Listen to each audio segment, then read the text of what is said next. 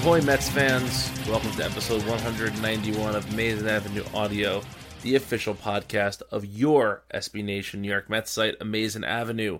I am Brian Salvatore, and I will be guiding you through this wonderful auditory journey of all things Mets for the next hour or so. Now, today, I'm recording this on Wednesday, June 22nd. It was a bit of a rough day for Mets fans. We had thought that both Noah Syndergaard and Yoenis Cespedes might be out with some major injuries. In fact, bits of the show were recorded presuming just that. But we're at the end of the night here. We found out Cespedes is day-to-day, and there was no structural damage on Syndergaard. So everybody's breathing a sigh of relief in Metsville, despite what you might hear on the podcast tonight. So without any further ado, Chris McShane and I answered your emails and talked about a couple other relevant Mets topics. So let's get right to that. Welcome back, podcast listeners. I am here with Chris McShane, and we're going to be talking about your emails and more. As always, you can email the show at podcast@amazingavenueaudio.com. Our first email today is from Tom. Tom says, "Hey guys, hope all is well." He goes on to praise the podcast a little bit, and he thanks us for our book recommendations last week. Notice the gentleman we gave the recommendations to didn't thank us for our litany of things he should read and watch, but Tom thanks us. So he also wants to maybe do an Amazing Avenue City Field outing, and that might be a thing we could do at some point. It's something that we occasionally talk about, and it's easier said than done in terms of pulling it off, but it's something I certainly support doing. Yeah. So even if you and I just picked a date and both went to the ballpark and invited listeners to come hang out, that could work too. So we'll see. Yeah. We'll talk about that. We'll definitely talk about that for the future. He also gives us a suggestion for Forgotten Mets, and we'll do that one next week. So I'm not going to say who it is because we'll talk about it next week. He wants us to give a shout-out to one of former host Jeff's favorites, Josh Satin, who recently announced his retirement. I somehow missed that. Did you know Josh Satin retired? I did. I saw that he came out and said that, because of injuries, specifically head injuries, he, had gotten to a point where he just didn't, he didn't feel it was healthy to play baseball anymore. Mm-hmm. So I forget exactly what that was. God, this is a terrible pun, but it rings a bell a little. Okay. But I didn't plan to say that, but it just happened. Sure you didn't. Yeah, I forget exactly what it was, but I remember hearing something of that effect. So yeah, sad to see him retire. He was probably just as good as a whole bunch of other guys who have gotten to play that role, that right-handed platoon bat. But yeah, it's tough when you hear guys who are younger than you retire from the sport. You're like, ooh. Yeah. We should try and get him on the show. I don't see why not. That'd be fun. I feel like we'd have to bring Jeff back for that. He would be he'd be pretty sore if we got Josh Satin on without him. But yes, we'll see about that. But now onto the questions Tom has. Tom says, as a general question for you guys, what would you say are some of your favorite ballparks outside of City? Are there any specific reasons why they are your favorites? Any you would suggest seeing? Chris, you want to start here? I have two in mind, but I want to hear what you say. Okay, so my ballpark attendance list is actually not nearly as long as I'd like it to be. So there are a bunch of great ones out there that I've heard all about and have not gotten to see yet myself. But of the ones I have been to, Fenway Park is still my favorite of them. Just something about it. Growing up in Connecticut, I went to a lot of games up there, and even pre-renovation, post-renovation, it's not that different. It took some time getting used to the Green Monster, having seats on top of it and that sort of thing. But, when we're up in that area, and I like to get there if I can for a game each summer, just something about it going back in there to me is special. So I know that's not like a distant one or anything crazy, but I know when the Mets played there in 2009, and I was at a couple of those games in that series, there were a lot of Mets fans who had never been to Fenway Park yet. So it's not that far away. It's drivable. And if you don't have, if you don't have a car or know someone who does, the train and bus rides aren't bad. Yeah, I just did that about 4 years ago, I guess, for the first time. And, yeah, there you go. I had an amazing experience because I had my, at the time, like 4 or 5 month old daughter with me. We were at a wedding in Boston. Went to a game afterwards, and we were sitting in front of like the stereotypical Boston fan. Like it was like an SNL sketch of what you'd expect a Red Sox fan to be. Right. And it was just like the most hysterical, amazing experience in this beautiful ballpark too. So it was a great game and a really fun experience as well. So yeah, I really enjoyed Fenway as well. What's your other one? Camden Yards. It lives up to everything that people say about it, and it's funny when you go to some newer places like Citi Field, Camden Yards. You're like, oh, this doesn't feel like brand new anymore. But there's absolutely nothing wrong with it. The setting, the inexpensive tickets relative to what we're used to. It's pretty great. And so yeah, those are the two, and then the other, the Citizens Bank Park in Philly is a perfectly good place to see a game. I'm sort of just listing off all of the relatively local ones here, but you can't go wrong, Yeah. My number one is PNC Park in Pittsburgh.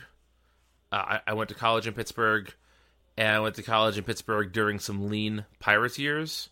Okay. So my friends and I would go and buy the like $7 or $9 ticket, and nobody was in the ballpark, so you could sit down as close as you wanted to. And it's hands down the most beautiful ballpark I've ever been to. It's great. You can walk over a pedestrian bridge from the city to the ballpark. There's the ballpark opens up. You can see the city skyline. There's good food there. It's affordable to get to. It very much feels like the city it's in. Like I've been to a bunch of ballparks where I feel like if you picked up that ballpark and put it in the middle of a different city, you couldn't really tell. But PNC feels like Pittsburgh, and I feel like that's a really nice quality for a ballpark to have. Have you been to PNC Park? No, that's one of the ones that's on the list. That's well worth a trip. Yeah, and it's one of those things that it was last season the Mets were there on a weekend. I didn't make it out there, and then this season they weren't. Yeah, I think they were there. Yeah, they weren't there on the weekend. No, but they that's weren't one this year. That next year, if they happen to be there, it's like, all right, got to do it. Yeah. For any listeners that want to go to Pittsburgh, I can give you a whole weekend's worth of suggestions. I spent 4 excellent years there. There's lots of good stuff to do in that city, but definitely get to some games at PNC Park. The other one I would recommend is I'm trying to go with one that I don't hear all that much good stuff about. Like you hear a lot about AT&T Park in San Francisco, and that is a nice ballpark. You hear a lot about Wrigley Field, and Wrigley Field is the top of my list. I think even more than Fenway, Wrigley brings you back to what it must have been like to watch baseball 50 years ago or so. But I haven't heard that much good said about Minute Maid Park in Houston, and I really enjoyed Minute Maid Park. My brother-in-law lives in Houston, and my brother used to live there, and so I had been to a number of games there. And, it's a park that doesn't have a ton of... sort of looking for...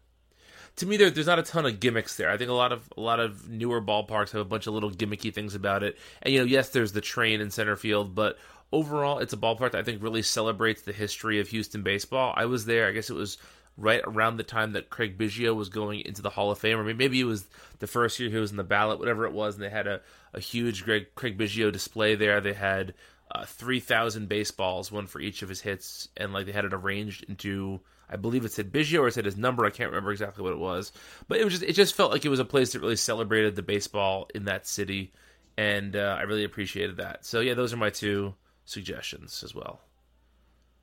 But you can't go wrong with Wrigley or Fenway or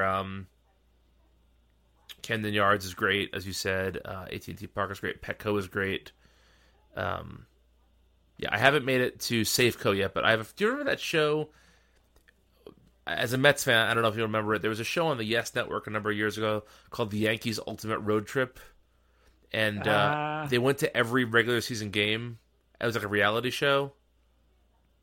It sounds familiar. A friend of mine I'm was sure I saw it yeah, stumbling, through channels right. during baseball season It at was the like time. 2005 maybe. A friend of mine was on the show the first season. So Okay. he went to every ballpark in the American League and whatever National League parks they went to, and he went to all the playoff games. And he actually got to throw out at the first pitch of the playoff game. So I'm insanely jealous of my friend Dave who did that. But he says that Safeco is the best in baseball. Nice. And I have not been to Safeco yet, so that's on my short list as well. Yeah. Last question from Tom here. He talks about if we might be closer to signing Yulieski Gurriel, and if he was signed, if we think he would be ready for this season, and then if Wright were to come back, could we platoon him at first with Duda, and then what's the future of Wright from here on out? So let's take these sort of one at a time. Chris, do you think the Mets are actually any closer to signing him? No, not yet. But we'll see once they have the workout with them, and once they get a sense of what the Dodgers might be willing to pay him. That might sort of shape things a little bit. Mm-hmm. But yeah, there's nothing. I guess it's encouraging that it sounds like they will actually. I think the phrase was do their due diligence. I think that's what Sandy Alderson had said to reporters. So, that's. I'm not expecting it, and it's not even. It's not the sentiment from a year ago where it was like, oh, okay, they're just going to do nothing. I think they realize where they are and that they still have a very good chance at the playoffs. And the division for that matter, with as many head-to-head games as they have left. So I think they realize that, and it wouldn't shock me. I'm still not expecting it, but I'd be less surprised if they did this than I probably was, last July when they did everything that they did. To me, this is less surprising than them re-signing Cespedes. Right. Yeah. But I don't think it's necessarily going to happen either. I think it's good for the Mets to do their due diligence. I think this is very much the behavior of a team with some money to spend. And I'm just not used to seeing my team operate that way over the last, decade or so. So to see them really attempt to kick the tires and see if there's something there, I think that's a good thing. If he was signed, would he be ready for this season? Maybe. I think they would rush him to be ready for this season versus if they signed him, let's say, the middle of last season. I don't know if there would have been the same urgency to get him there. Right. But just realistically, I don't know. I don't believe that Cuba uses a different baseball or a significantly different baseball than the majors do. I don't see why he would need reps in an American game outside of just if he hasn't played in a few months, getting him, warmed up. Right? Yeah, that whole timeline thing of it, and this might just be ignorance of sort of the process. Obviously leaving the country and coming here takes a lot of time. So I guess that that's sort of logically the reason why a guy might not be ready to just hop right into games immediately. But at the same time, he's 32. He's played plenty of baseball. It seems like one of those things that, and you saw a photo of him when he was at Dodger Stadium. It's not like he's out of shape or whatever. So I don't quite get it. And again, this could just be ignorance on my end of just not realizing how much is involved. But you hear so much every spring about players. For the most part, players don't really need spring training to be as long as it is. Right. So yeah, if he were to sign, I would expect that he would play in the 2016 season. I don't know what month, but right. But I would expect that he would play, because even if you send him to St. Lucie and have him do, whatever level you want him to do just to play baseball, a month and a half for a guy who has that much experience playing the game. I have to imagine he could be back into it by then. Not only that, but if you're signing him to help with the playoff push this year and you wait too long to bring him up, he's no longer a help with the playoff push. They might be out of it at that point. So, if they signed him on Monday, I would think he'd be in the majors by August 1st. Right. Yeah. I don't know. It's an interesting question, Tom. If Wright comes back this season, could we platoon him at first base with Duda? Well, yes, we could. Would it be wise to do so? I don't know. Do you have a strong opinion about this one way or the other? I don't think, and I like the optimism of thinking that he could be back this year. But I mean, Tom does say it's unlikely. Yes, that's true. But still, it's still a question. Absolutely. Even with that phrasing, I think it's more optimistic than most. Yeah. But yeah, to me, having him play a different position when in that best case scenario, he's recovered really well from the neck surgery and he's, looking to play September baseball. And his spinal stenosis isn't acting up too much. Right. I wouldn't try to have him do anything new at that point. And that's a situation where you can really optimize, say all this great stuff happens. They signed Gurriel, Wright miraculously makes it back, and then they have too many good players for one position. You can shift guys around a little bit on days that you want Wright to play. You can manage Wright's stenosis. You can, make sure he plays against left-handed pitchers. But I'm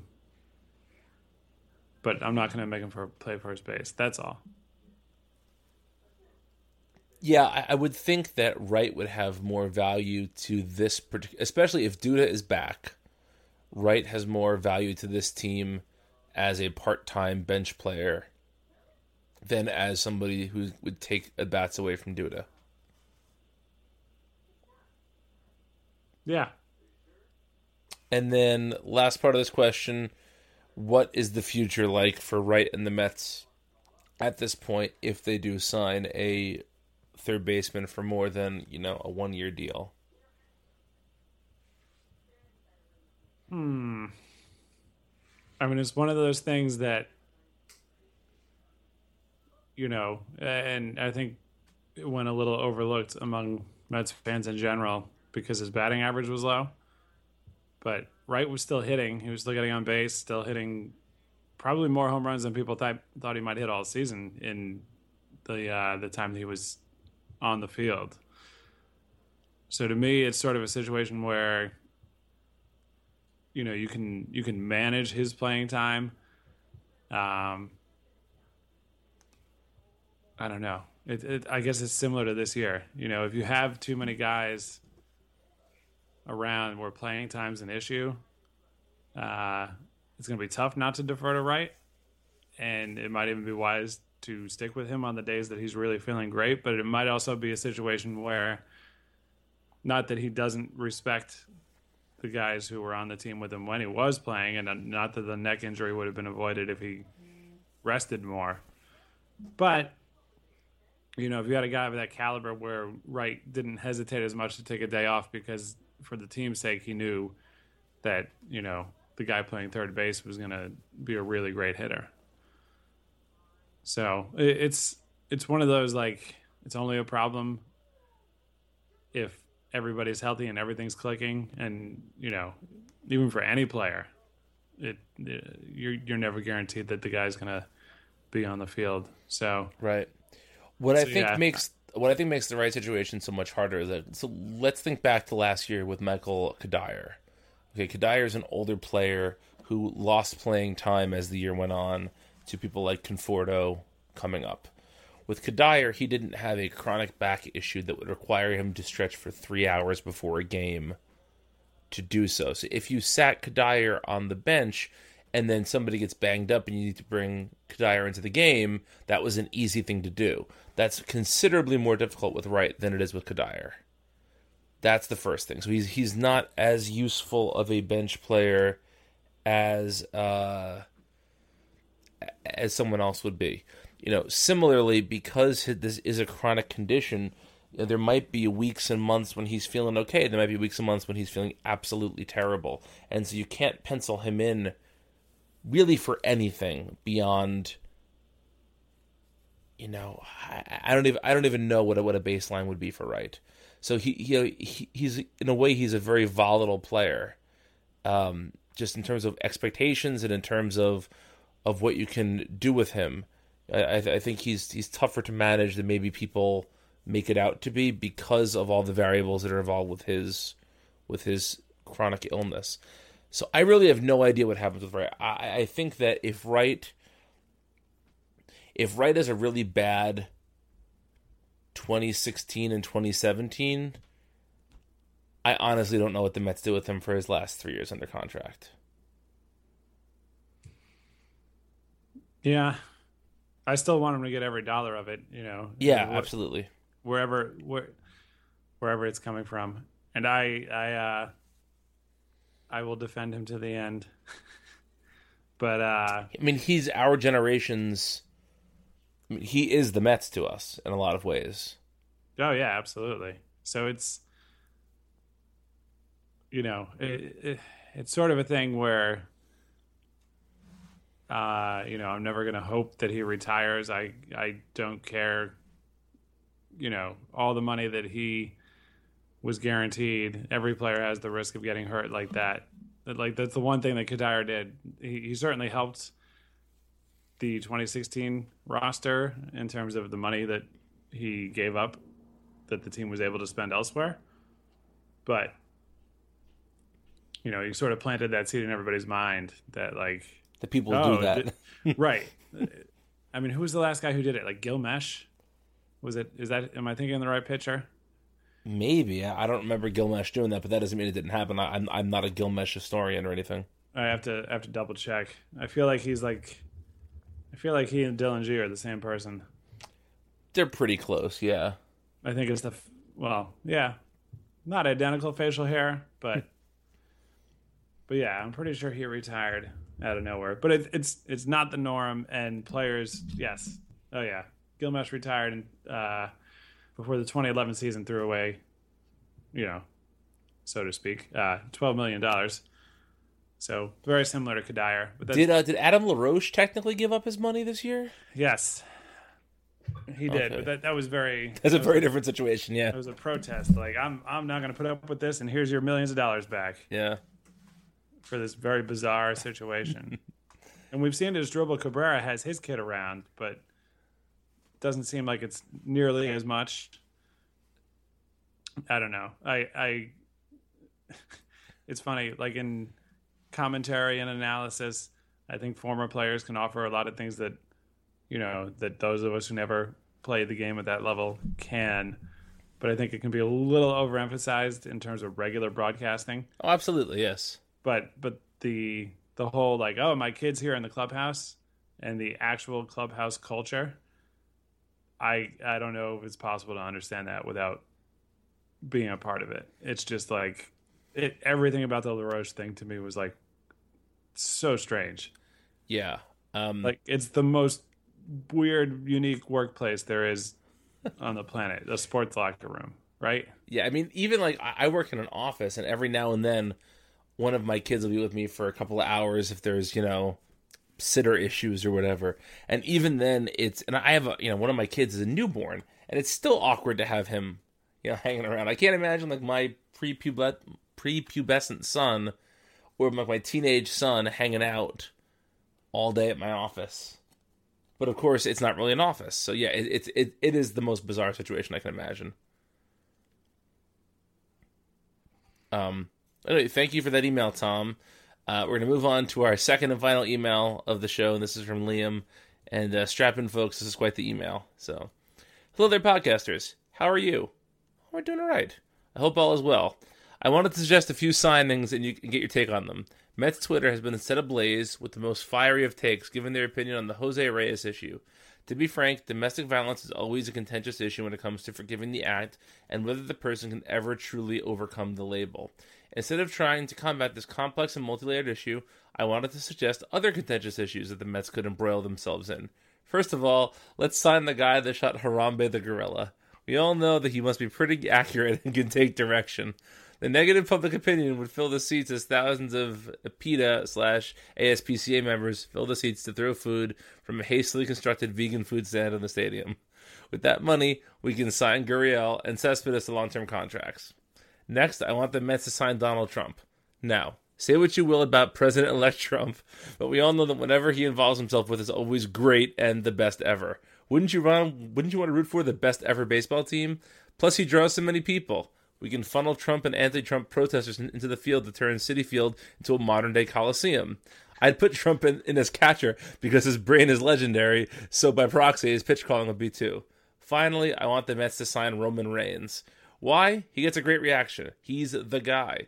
Picture it, thousands of boos raining down upon the field as a crescendo of organic, vegan food pelts the players in the field.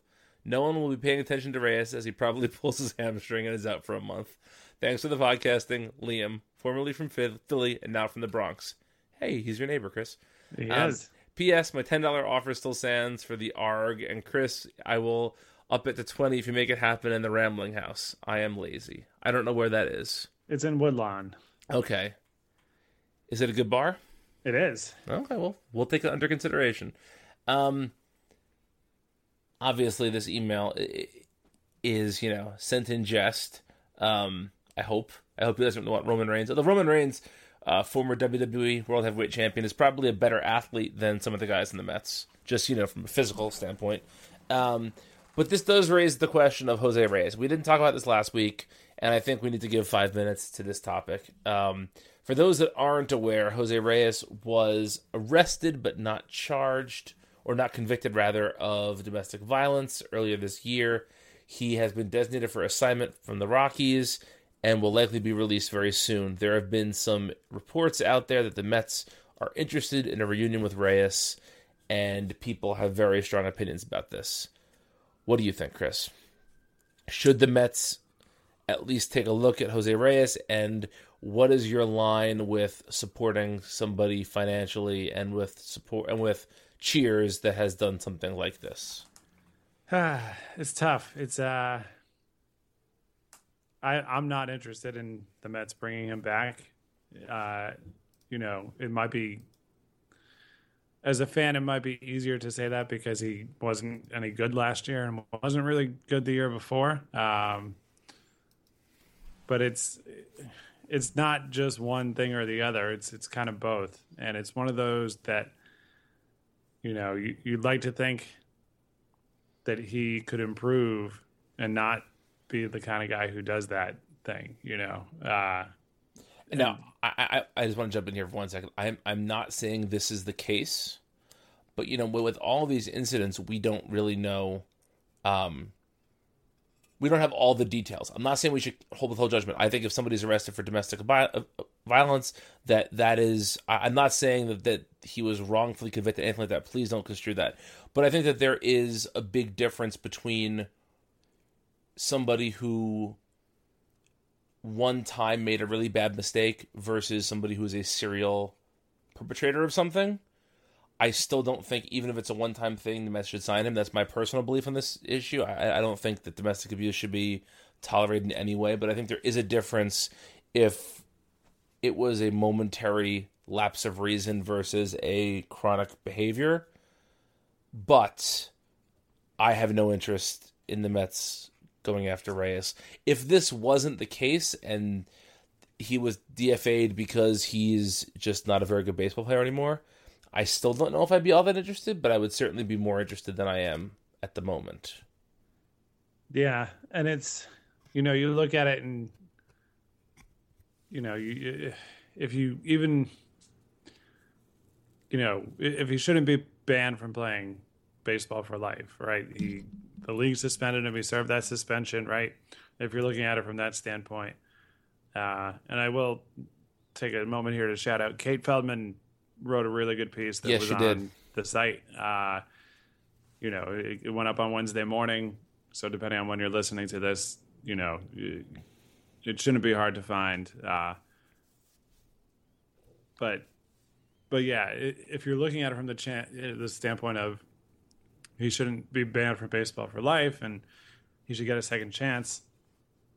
Try to do good with his sort of celebrity status within the game, and raise awareness for domestic violence and stuff. And the comment section on the site was actually fairly civil about all of this, relatively speaking, as far as internet comments go. And there's some people who are saying things of that nature. I get it, but I just kind of want him to, if his next job in baseball is like on the Angels after they trade 5 people away, and he just needs to go play baseball and kind of get back into the routine and show that this isn't the kind of guy he is. And you can't do that by playing the game at all. It's just sort of time passes and no other incidents come up. But yeah, the tough thing is, as is the case so many times with things like this, the victim ultimately doesn't want to cooperate with the prosecution, which ends up leaving a lot of things vague for those of us who don't know firsthand what happened. And you don't know, I have no doubt in my mind that what happened in the police report happened. I know I agree. Didn't Yes. go through the process, but I have no doubt in my mind that that's what happened. So what you don't know, to me, is whether or not it's something that he had done routinely or built up to that point, or if it just blew up and and was the thing that happened once. Like, I'm not inclined to think that was necessarily the case. That wouldn't be my guess, but it leaves a lot unknown. But I'd rather, ultimately, I don't think he's going to be a good enough baseball player for it to matter in 2 years. But if there were ever to be a Reyes Mets reunion, I would rather him sort of reestablish himself elsewhere first. Yes, both as a ball player and as a person. Yeah. It's just something that, and Chapman has not dealt with much scrutiny because of his incident. Which is insane. I'm sorry. Right. Oh, yeah, no, it is. But he hasn't dealt with that much. So it's not even so much of like, oh, the media circus and all that kind of thing. It's just sort of a thing that, I don't know. Like, if you throw him back in that clubhouse, to the extent that sort of thing matters, does it become a weird situation, in the middle of the season? It's weird. Also, he hasn't played any of the positions the Mets have holes at, so That is also true. that's a thing. I understand that while I don't want him back, I understand why people might be able to, forgive and move on. And, I would say anybody who does, I would hope that their ultimate goal is sort of the rehabilitation of Reyes from that sort of thing. Right. Because, whatever the crime, if somebody goes to prison for a significant amount of time, and not that he didn't at all, but they shouldn't be blackballed from working again when they get out and all that sort of thing. And it's, I get all that, but to me this is so tricky because there are two things at play here. I as a 22 or 3-year-old Met fan, I met Jose Reyes one day, and he was incredibly nice to me. He seemed like a really good dude, and so I watched him play his whole early career in the Mets, and I had that brief interaction with him, and I've always rooted hard for that guy. So it's hard to watch somebody who you respected do something shitty, right? That's never a fun situation. But there's a difference between wanting to sign him because you want to give that person who you respected a chance to prove that they're better than what people are saying they are, versus saying he can help our team, I don't care what he did. And I'm seeing a lot more of that on Mets Twitter than I hoped I would. Right. Yeah, that's the sort of stuff. The sort of nuanced take on welcoming him back with caveats or conditionally, I guess. Mm-hmm. When I was at a couple of games this week, the pro Reyes sentiment was not everything we just said. Right. Yeah. It was Jose, like, this sort of nostalgic, great speedy guy who can, hit doubles and triples and steal bases and all that kind of stuff, So it's, yeah. Let's hope it doesn't come to that. I think that the thing is there are other baseball players the Mets could acquire who might be better fits for their team right now. And probably wouldn't cost all that much more. Right. So if you're willing to just look at it only from a baseball perspective, I know you can sign him for the league minimum, assuming he clears waivers, and I know that doesn't cost anything, but as much as we sort of hear the incessant drone of too many home runs, this isn't a team that's built to steal a million bases and sort of play that kind of baseball. One guy who's a pinch runner, how much does that help you over the course of the rest of the season? Yeah. He is not the cure-all for the Mets. It's not like the Mets need a shortstop with some speed to put it all together. Yeah. And as Liam said, he'll probably pull his hamstring anyway. There you go. So, real quickly, I want to touch on this very, very briefly because we're recording this Wednesday evening. We're recording a day later than we usually do. And what a day this has been for the Mets. Noah Syndergaard is having an MRI on his elbow, which flared up today. Yoenis Cespedes is having his left wrist examined for left wrist discomfort. We don't know enough about either of these injuries yet. So I don't want to necessarily be talking about the Mets' options from here on out or how serious this is. But if either or both of these guys are out for a substantial amount of time, to you, does that seriously question the Mets' playoff chances? Well, yeah, but I don't think it kills them. I mean, if you were to say like both were out for as long as David Wright and Lucas Duda, then okay, that's that might be a fatal blow. Yeah, right. That's really, really tough to overcome. But yeah, it's obviously we. In the event that everything was okay and it was a minor thing and Cespedes, just tweaked his wrist and there was no actual damage and he can play again tomorrow, the next day, and Syndergaard just had a routine elbow checkup, which, sort of seems to be the pattern, then great. There's no downside to all this. But, if there is a significant injury for either of them, in the outfield, you're looking at probably Nimmo gets a shot, as he should, the way he's hitting AAA.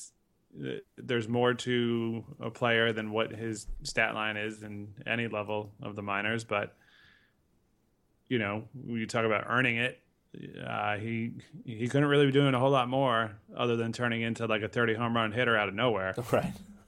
To get a shot to come up. So I think you'd be looking at him, but it hinders your ability to send Conforto down if you think he might need a week or two in the minors, just to sort of get locked in and, get to feeling like he's a really good hitter, which we know he can be.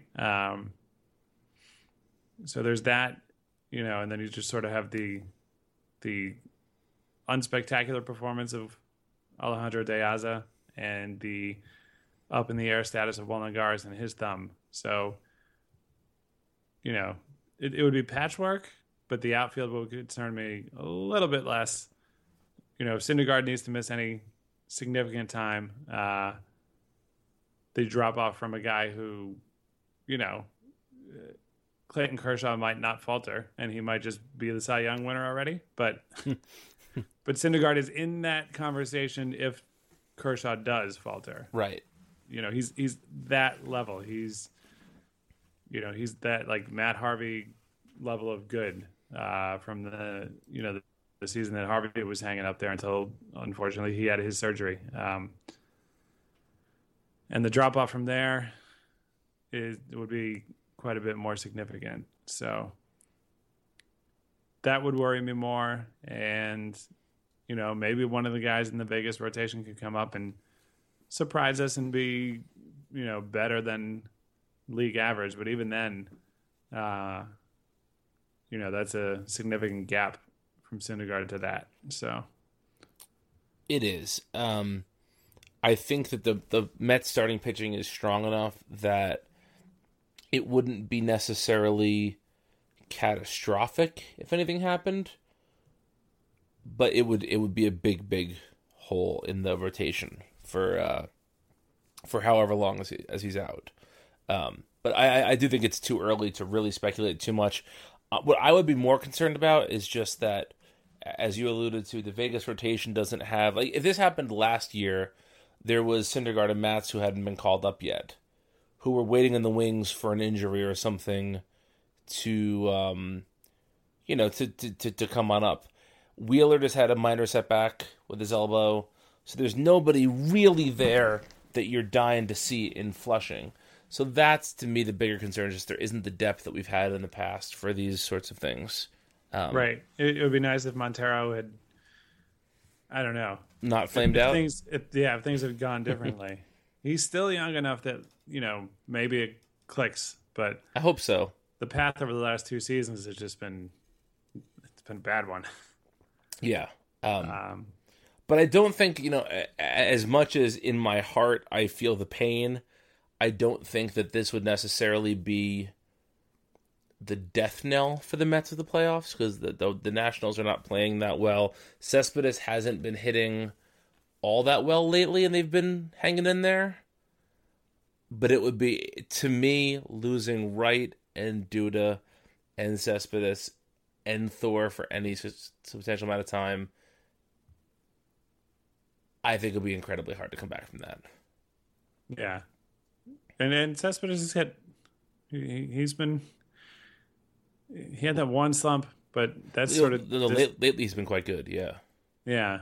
And even over the last week, lately would be the last week, but last 2 weeks, last month, he's been something else in the Mets uniform. Yeah. But yeah, him,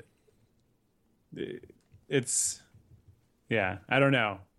My total speculative, non-medical diagnosis was that he felt something a little weird, but,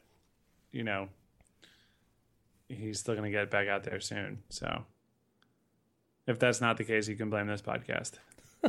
Thanks, Chris. That's all we need. That's a good place to end it for today. Don't really blame the podcast.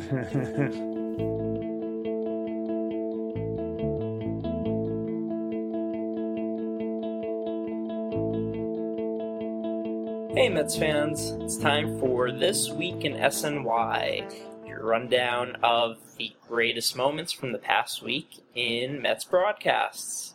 Last Tuesday, June 14th, the SNY cameras focused in on a family sitting behind home plate, and with a quick look you'd realize, oh, that's the family of NBC weatherman, Today's Show, Al Roker. So Al was taken in the game, and Keith is very topical. He comes up with all these funny lines, and of course he brought out this one from President Obama's inauguration nearly 4 years ago now. Let's check the weather in your neighborhood. Hi, Al. Very nice. Mr. President.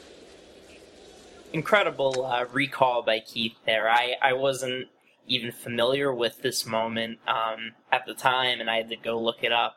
And of course now it's once you hear it, it's hilarious.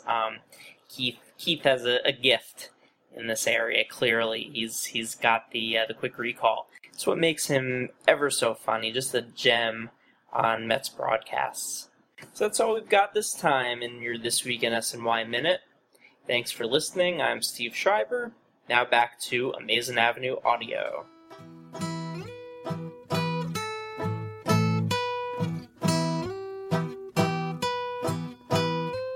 Hello, Met fans, and welcome to the Weekly Stat. Rather than continuing to depress both you and myself by further analyzing the struggling Met offense, I thought we'd do something a little bit more lighthearted today and investigate the Beat the Streak game on MLB.com. I'm sure plenty of you have played or heard of this game. For those of you who haven't, the idea is pretty simple. Each day you get to choose one or two players. For the purposes of this exercise, we'll just say one. And you want to choose 57 players in a row who get a hit. In other words, you want to beat Joe DiMaggio's hit streak record by choosing an assortment of players. They've been doing this for 10 years or something like that. It's been going on for a while. There's a $5.7 million prize pool, and no one has been able to pull it off. So, we're all really ardent Met fans, and let's say for some reason, even if it's not the most advisable strategy, we decided we want to try to beat this game using only Met batters. And let's say we're smart enough to use some basic strategy. We say, okay, against lefty starter, I want to choose certain batters, and against a righty starter, I want to choose certain batters. So, against a lefty starter, you're going to want to choose either Yoenis Cespedes, who bats 349, Neil Walker at 347, or Juan Lagares at 306.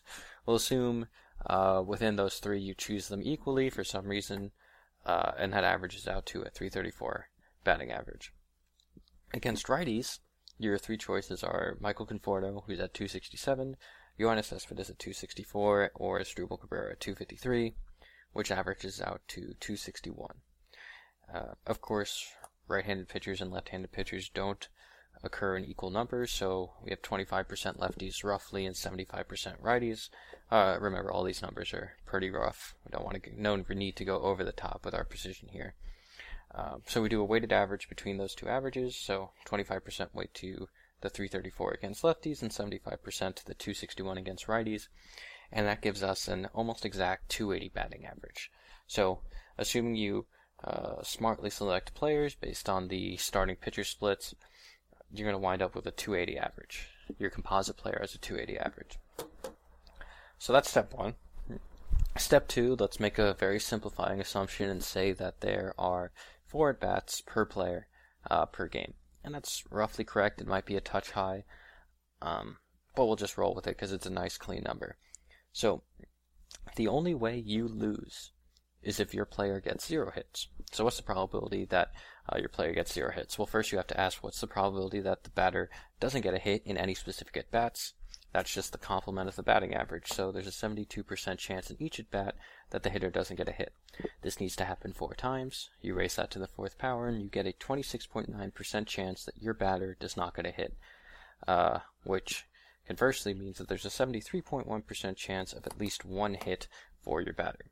It's pretty good odds for one individual game. You've got an almost 3/4 chance of making a streak of at least 1. However, you need to do this 57 times in a row. Over 57 straight days, you need to hit on a 73% chance. So we raise 73% to the 57th power, and we wind up with 1.75 times 10 to the negative 8th, which is a 0, a decimal place, 8 zeros, and then a 1, or a 2, I guess. And that comes out to about 1 in 57 million. Kind of ironic considering we're trying to get a 57 game hit streak and our odds are 1 in 57 million. For a little reference on that, the total number of runs scored in baseball, this is since statistics were kept in 1871, slightly below 2 million. So you'd need to multiply all the runs ever scored in baseball by 19 in order to, and that's like one of those runs, and that's roughly your odds of winning Beat the Streak with just Met batters. For something more common, that people are afraid of, you have a 1 in 700,000 chance of getting struck by lightning in any given year. So it is more likely that you will get struck by lightning before December 31st this year than it is that you will beat the streak by choosing only Met batters. Of course, there's no financial cost to the contest, so if you want to employ the strategy, go for it, and if you win, you have to share the money with me since I'm the one who gave you the idea. But that's our very simplified statistical thought experiment for this week. Hopefully a bit more lighthearted and get your mind off the Mets' struggles. Maybe give you some mind bleach for that brave sweep last weekend. And that is your weekly step.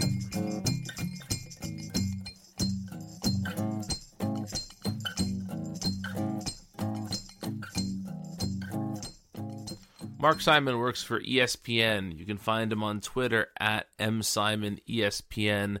He just wrote a book about the Yankees called The Yankees Index, which is available right now. And it's interesting because he's a Mets fan. And so a Mets fan writing a book about the Yankees is not the most normal thing you hear every day, but Mark did it. And Chris spoke with Mark recently about this experience, as well as lots of other topics about covering baseball and baseball fandom. And so enjoy. Joining us this week on Amazing Avenue Audio is Mark Simon of ESPN Stats and Info, also the author of a new book, The Yankees Index. Mark, thanks for coming on. How are you? I'm great. Thank you for having me. Longtime fan of the site. Likewise, as we're longtime fans of your work. I guess we'll start with the Yankees stuff. I know that doesn't maybe, sound like people might turn off the audio. But I don't think they will. I think they know that you're a Mets fan, but you cover both teams and write about a lot of general baseball things. So, how did the Yankees book come about? So here's the deal. A lot of people have been asking this question. Why didn't you write a Met book? It wasn't my choice. They came to me. I proofread a book for Jason Stark. It went very well. I sent them a lengthy report when it was done, and told them that if they ever had a project that fit my skill sets, that they should bring it to me. And 9 months later, they did, and it happened to be a Yankees book. And I said, well, shoot, how many opportunities do you get to write your first book? Not many. So I figured, why not? Let's do it. My perspective on the Yankees is one of respect, certainly, and I think that comes across in the book. And I think a lot of other things come across in the book too. Most notably, I guess it's a very stat-friendly book. It's a very story-friendly book. It's a good mix of both. Yeah, and I think that's sort of one of the things that I've found fascinating over the last few years.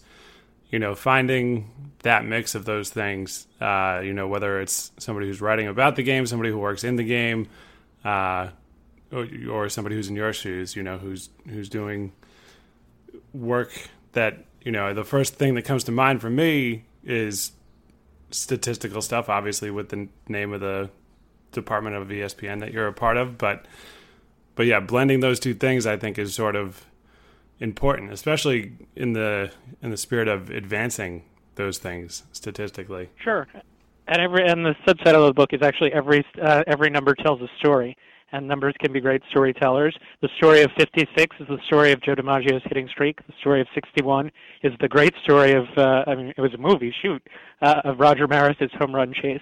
The story of 10-0 is a great story too. You got Aaron Small, who was a Yankee in 2005. Who went from nothing to superstardom in the blink of an eye. And his story was particularly fascinating. He was very excited to be mentioned in a book. He says, "You really want me in a book with Babe Ruth and Joe DiMaggio and Lou Gehrig?" I said, "Yeah, absolutely." And I should mention that there is a Met version of this book as well. It's published by Triumph Books. If you go to Triumph Books' website, you should be able to find that. They did a Met book, a Tiger book, and a Yankee book. Yeah, it definitely sounds worth checking out. And in terms of yours, I'm sure all of us Mets fans know at least one or two Yankee fans who, whether they're friends or family or whatever, we coexist with them. It's a book you can say you can offer it up as a peace offering. Yes.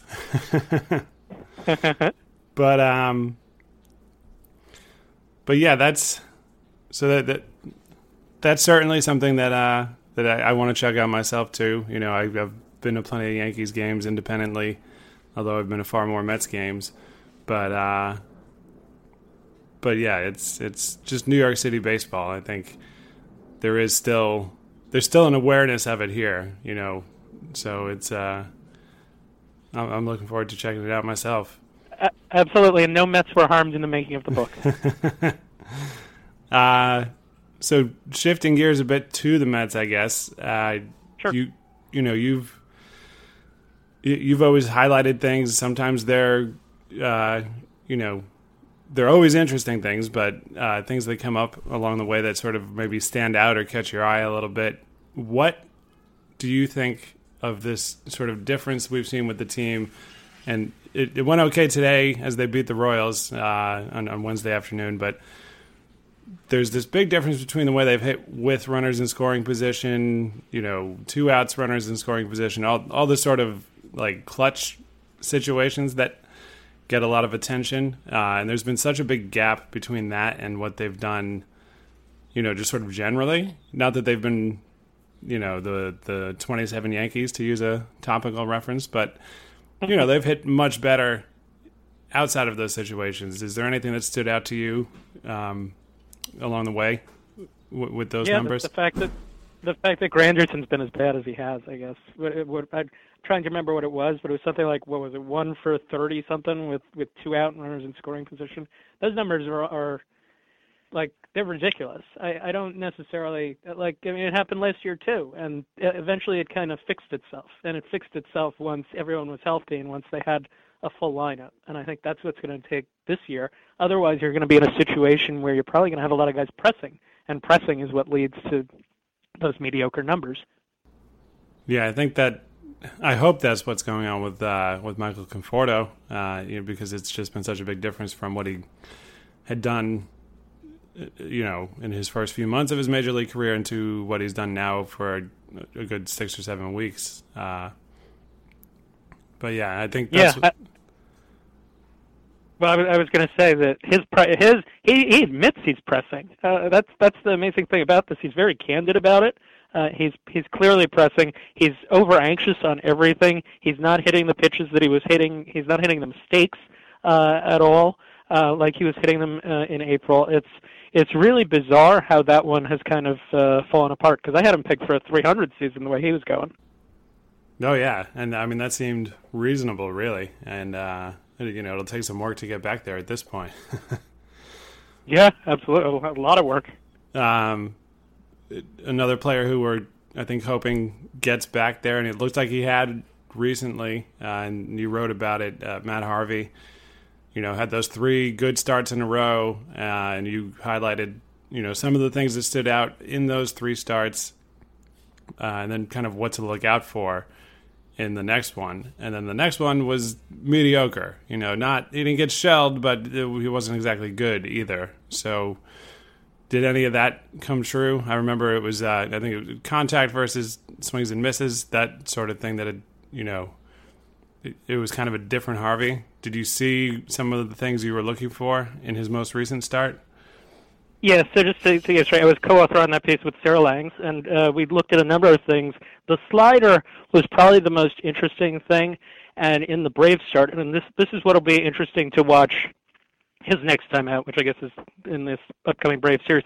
The slider didn't have the same kind of, I guess, trying to think of the right word to describe it, hop or veer or movement, simply, that it had in that 3-start stretch when things were going really well. It had the slider in the 3-start stretch looked like a strike until the very end, and then it would dart out of the strike zone, and that essentially is what made him so effective.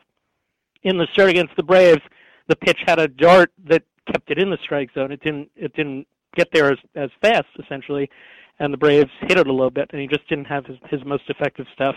I don't know if that's a one-shot deal or what that is, but I think larger sample will certainly give us an indication of that. Yeah, and it's it's one of those things that, and I think I feel like a broken record at this point on the podcast saying it, but it's a guy who's had a track record of being that good, over the amount of time that he has. I'm always leaning towards him getting back to being that kind of pitcher. But Right, and I think we saw that in those 3 starts. Yeah. So it's that's definitely going to be something to focus on, particularly, knock on wood, hopefully everything is relatively okay with Noah Syndergaard's elbow. But even if there's a short absence for any of the other starting pitchers in the rotation, if Matt Harvey can be something like his usual self that we got used to, that could go a long way towards sort of filling the gap. I think that national start that's coming up next week is going to be a very telling one for him, especially given how they hit him earlier this season. Yeah, and he, off the top of my head, I think he generally has fared well against them otherwise in the past. It's just not a team that stands out that, kind of had his number.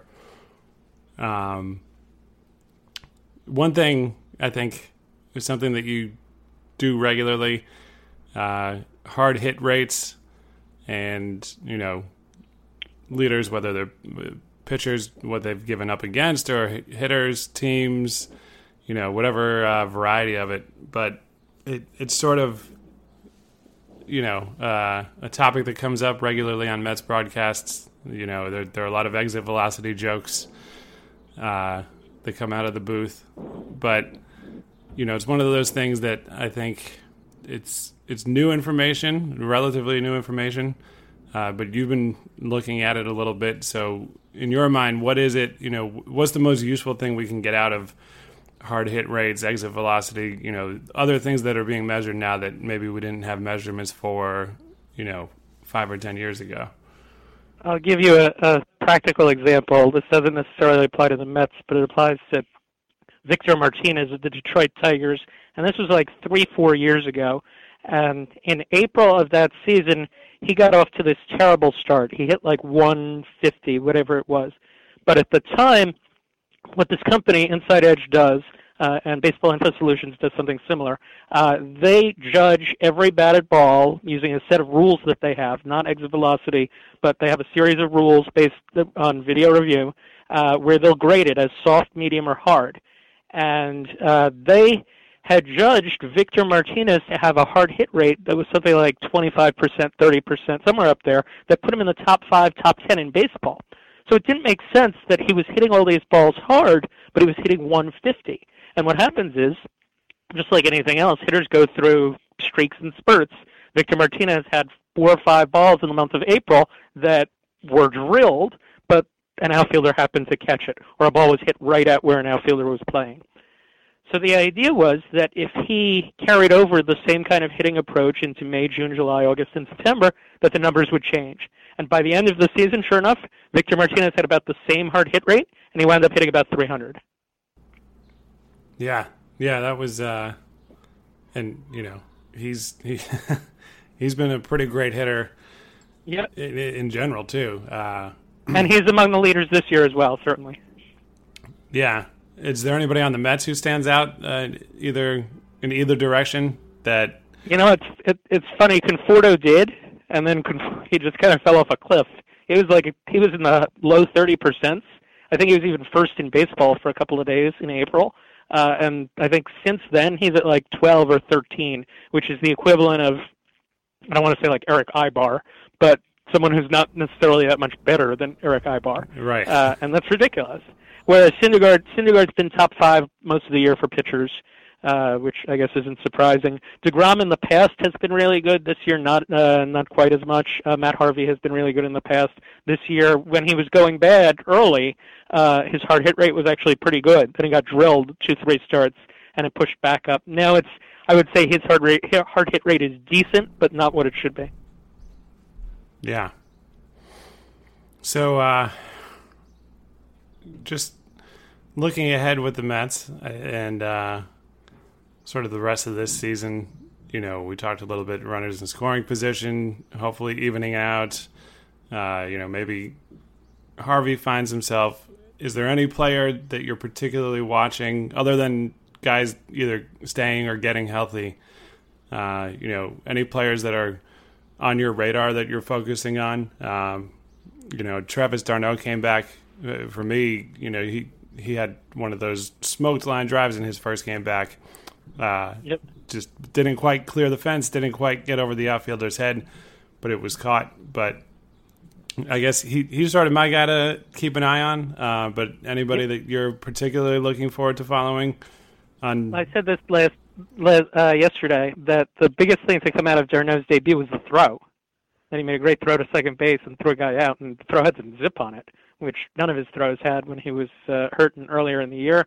The guy I like watching, and I really want to do a story on him. I haven't done it yet, but it's on my to-do list, is Addison Reed, who's been, I think, so much better than I thought he would be this season. He's been very effective, and he's someone who works very well with d'Arnaud, too, just as an aside.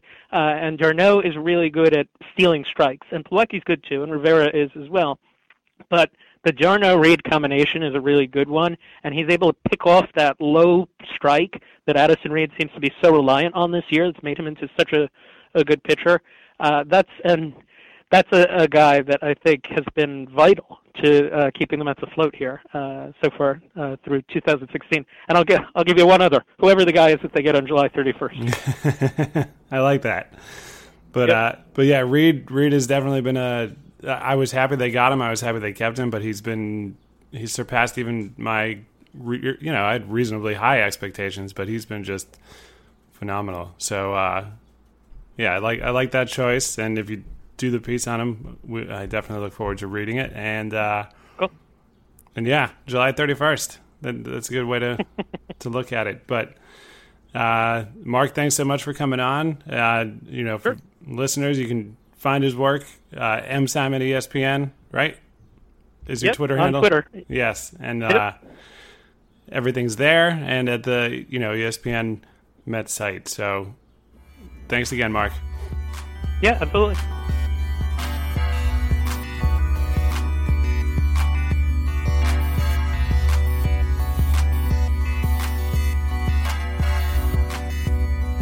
Hi, my name is Aaron York at Amazing Avenue Audio, and this week I'm going to talk about how it might not be the best idea for the Mets to make a desperate trade at this point in time when it seems like their offense is really weak.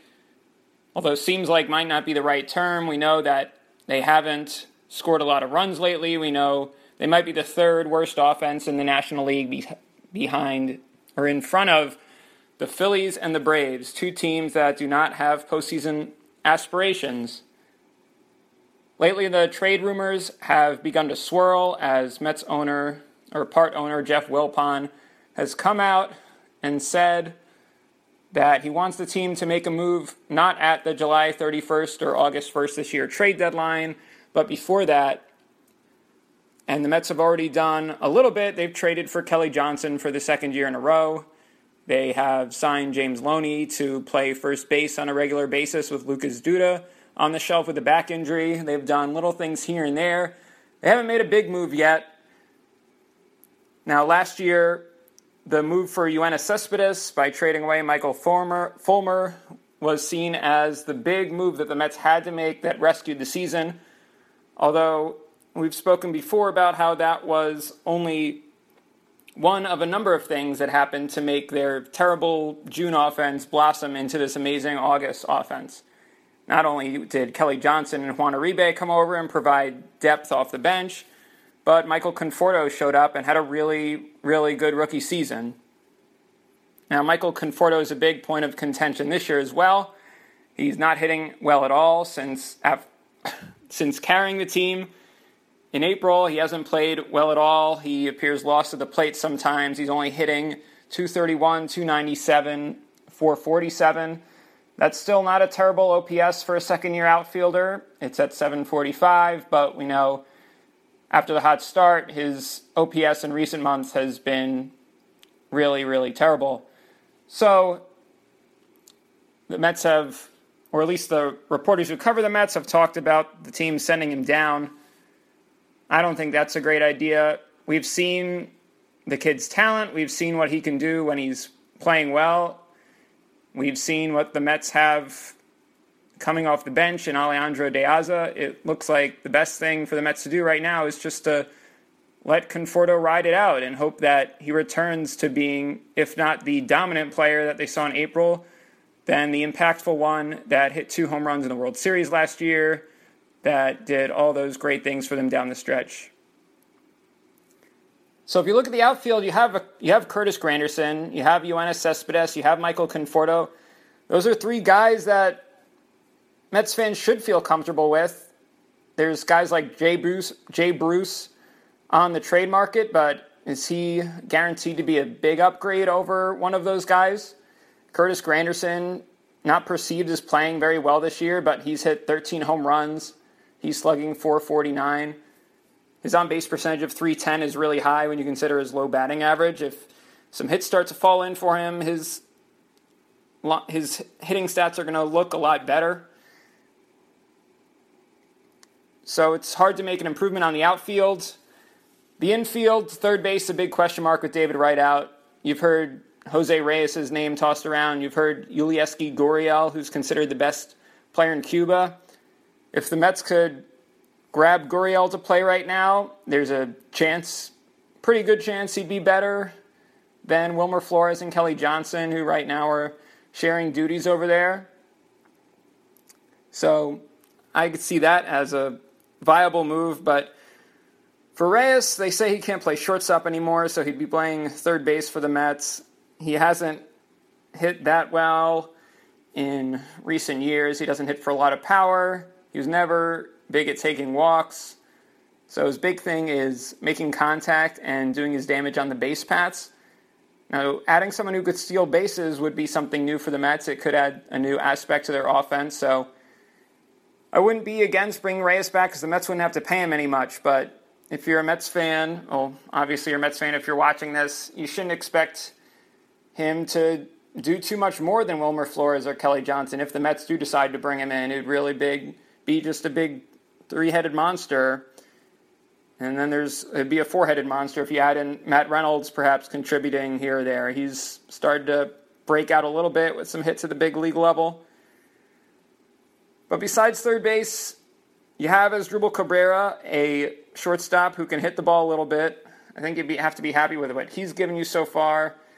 Neil Walker, hitting for a lot of power this year. Like Conforto, hasn't been dominant lately, but he's still a really good hitter for a second baseman.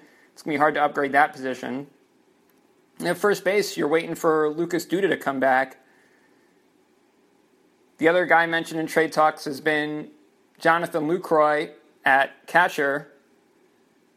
But then you have Travis d'Arnaud coming back and finally being healthy again. And a healthy Travis d'Arnaud, as we saw last year, could be almost as good as Jonathan Lucroy. And if the Brewers are going to ask for a big package from the Mets when they have a healthy Travis d'Arnaud, it's going to be hard for any reasonable person to pull the trigger on that type of deal. d'Arnaud got off to a really bad start in the 13 games he played this year, but I think it's more reasonable to look at last year's production when we talk about what to expect from d'Arnaud going forward. So while the Mets haven't played well on offense, there's something to be said for waiting it out. They still have a lot of talented, healthy players. They have a guy like Duda, who the Mets are hoping comes back by the trade deadline. And besides all of that, asking the Mets to make a trade before the trade deadline is hard because it's hard to make a trade before the trade deadline. The reason for that is teams like the Phillies and Braves, who we know are going to want to sell off some pieces, are going to wait for more teams to get in on the bidding in order to get more of a return. Unless you want the Mets to seriously overpay for someone like Lucroy or someone who can help it out at third base while Lucas Duda recovers from his back injury, then the Mets would be better off staying put, because if they don't overpay, then the teams that are selling are just going to wait until the trade deadline when there are more buyers to be had, and more buyers means they get a better package of prospects. So Mets fans hate when the team waits around and waits for the team to get better, but given the talent that's on the field, that might be the best thing for the Mets to do, and it's probably going to work. The team's not going to keep getting shut out by the Braves every day. I wouldn't be surprised if they went into Atlanta later this week and took all 4 games from the Braves, because the Mets are more talented than that team, and they don't need to score that many runs anyway with the pitching staff they have. Although it would be nice if the bullpen started to play better again, but that's besides the point. The Mets still have a pretty good team. They still don't need to score that many runs to be successful in the National League. And it's pretty hard to get a deal done unless you're trading for someone like Kelly Johnson or James Loney. It's hard to get a deal done in June when there's not a lot of teams asking for a trade. So Mets fans, you have to be patient. You have to wait for the team to get better. The team is going to hit better. Probably starting tonight because Travis d'Arnaud is coming back and Rene Rivera is a great defensive catcher, but he can't hit very much. So Mets are already going to start hitting better tonight as I'm recording this on Tuesday afternoon. So while there might not be a trade coming, there is going to be some offense coming, especially if the Mets manage to improve on their terrible hitting with runners in scoring position. That's bound to improve as well. There are lots of things pointing in the right direction for this team. Doesn't mean that they need to make a trade right now.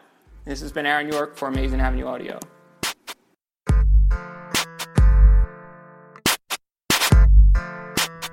Hi, it's Kate with your weekly Panic City meter.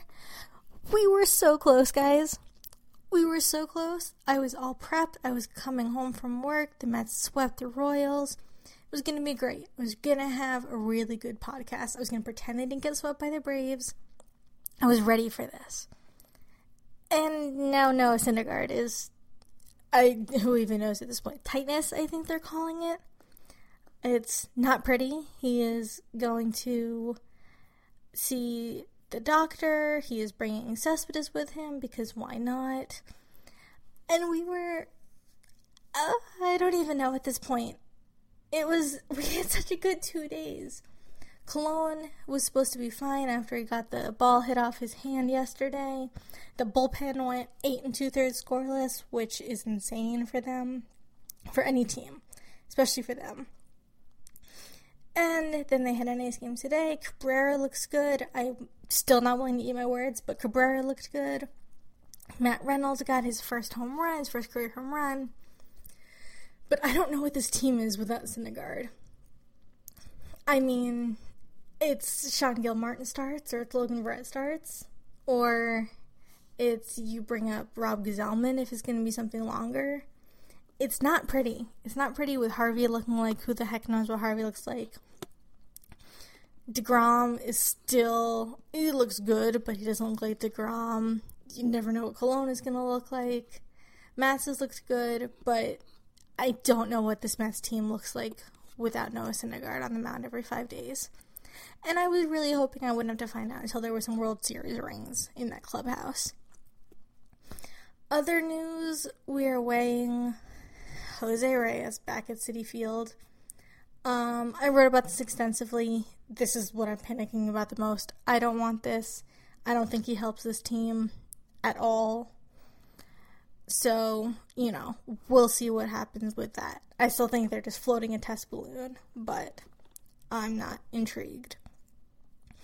And it's scary. They're still, I should have looked this up. I think they're 5 games back right now of the Nats. It's not insurmountable. It is not even July yet. That's not a whole lot to overcome.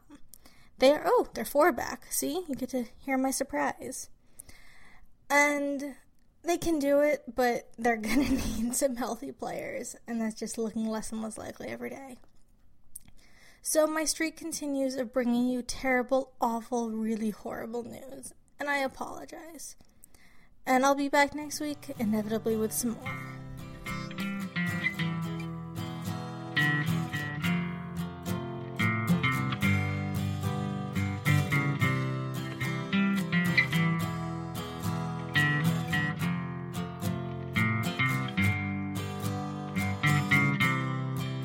Well, thanks for listening, everybody. That does it for episode 191 of Amazing Avenue Audio.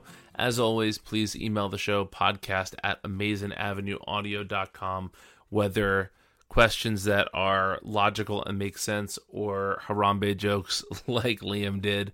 We like email of all sorts, so keep them coming. You can follow all of the contributors to the show on Twitter I am at Brian Needs a Nap.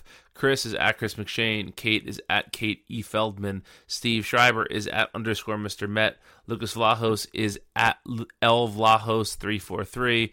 And Aaron is at APY 5000. You can find Amazing Avenue at AmazingAvenue.com. I suggest you do so. All of our incredible contributors and many more have great articles on there each and every day. You can also find Amazing Avenue on Facebook, Instagram, and Twitter. Just search for Amazing Avenue. You can rate, review, and subscribe to the show in iTunes, in Stitcher, in your podcatcher of choice. Please leave us a review. That helps the show immensely.